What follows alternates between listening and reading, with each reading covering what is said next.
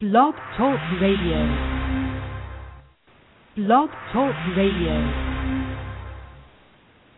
Hello, you're listening to the Clear Money Program's online radio show. I'm your host, Sarae Kurth, Community Relations Coordinator at Denver Community Credit Union. Denver Community is a not-for-profit financial cooperative serving the people of the city and county of Denver. Today I'm interviewing Attorney Frank Danzo III of Cheyette and Danzo about wills. He's taught multiple classes on estate planning at our credit union and has years of experience in that field. Mr. Danzo will be instructing a free Wills and Trusts class at Denver Community on April 24th at 6 p.m. If you're interested in attending, please register on our website at www.denvercommunity.coop/education. Hi, Frank. Hi, Sarah. Could you please share with us why you're interested in or enjoy helping people with estate planning? I'd be happy to.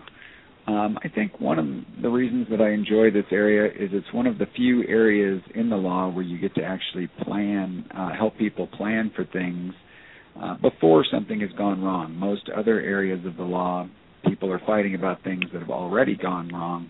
Mm-hmm. But in this area, I get to visit with interesting people who usually have pretty interesting stories and things they've done and help them plan to protect the things and people that they love and cherish and make sure that those are protected for future generations. Okay, great. So given your experience, what do you feel are some of the largest misconceptions about wills?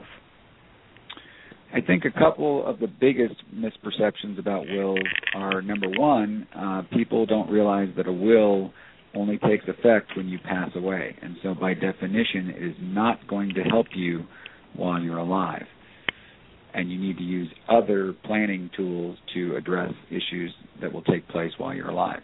The other thing that I think most people don't realize, it's certainly a common misconception that I hear all the time, is that your will does not avoid probate. And having a will does not avoid probate. In fact, the term probate is short for administer, or from the Latin means administer your will. So your will is actually the first step in the probate process, and it is basically the instructions to the judge in the probate court on what to do with your estate. So it does not avoid probate. Okay, and what compelling reasons are there for someone who's young or has no dependents or no significant assets to draw up a will? I know many people assume that wills are only for people who have a lot to leave behind. Yeah, I think you've touched on the three main areas that people need to focus on. If you do have children, if you or young children for sure, if you do have significant assets, or if you are getting older and you need to be aware that things can happen at any time, then you certainly need to be looking at a will. But realistically, everybody should probably be looking at having at least a basic will to specify what happens if something goes wrong. Terry Schiavo is a great example. She was only 26 years old when she had a heart attack and ended up brain dead. And her husband and her parents spent 15 years and $1 million fighting over what to do with her. And she didn't have any of these documents. So it's critical for everybody to have something in place. Okay. So it sounds like I need to take some time to prioritize my peace of mind and draw up a will. How do I start the process of having a will drawn up? And do I need to go through a lawyer or can I write my own will? Well, I think the first thing that you want to do is make sure you go to a good attorney who practices in this area every day, and make sure that you are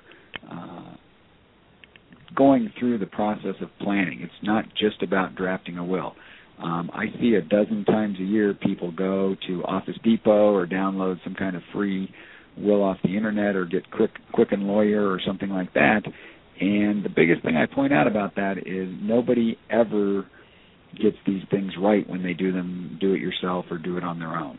Mm-hmm. There are simply too many things that you have to watch out for, and one of the reasons we have jobs is this is a pretty complicated area.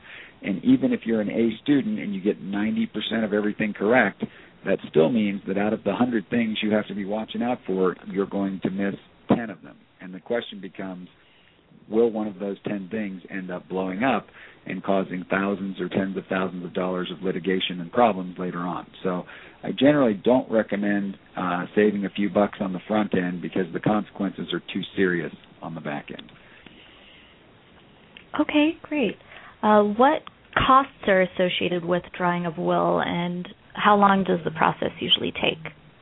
Yeah, the costs are pretty minimal. A will can range anywhere from $100 up to a few $100s, depending upon how complex it is and what we're doing with it.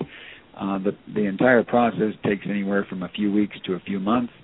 And generally speaking, one of the things we do is we will sit down for up to about 45 minutes at no charge so that we can get to know somebody, we can get a feel for their situation, they can get a feel for me and our firm and how we operate, and then they can decide, once they hear my recommendations, whether they want to proceed with something. So the initial step is really not as scary as most people think it is, going to see a lawyer and paying high hourly rates or retainers or things like that. We don't do any of those things because we can't until we know what your situation is and what your needs might be.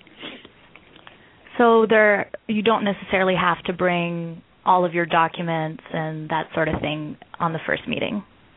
Well, it certainly helps if you can, but no, those are not required. We just need to visit and get a feel for what your issues, concerns, and situation is, and then go from there.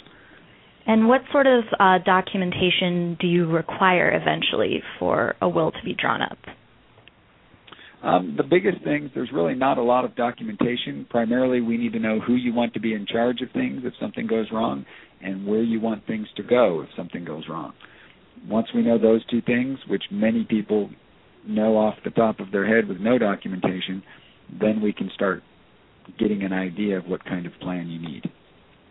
Okay, and as far as selecting the right attorney to assist someone in creating a will, what tips do you have or suggestions? Well, I think the biggest things you want to look for, number one, you want to look for somebody with some experience.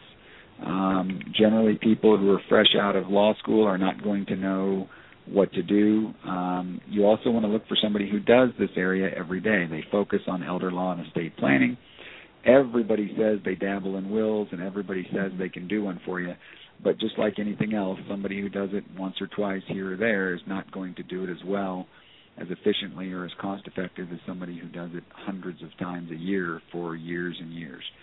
So those are the two biggest things. I think the third thing you look for is you can get a feel for somebody's reputation these days. It's pretty easy to go on the Internet and get some background on people, so you'll get a feel for how quality somebody is.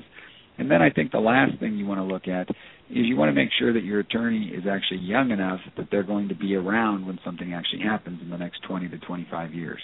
Mm-hmm. It's very frustrating for people to prepare their plan or documents and then find out that their attorney retired or passed away themselves, and nobody is there to help them when the time comes. Oh, that's a great point.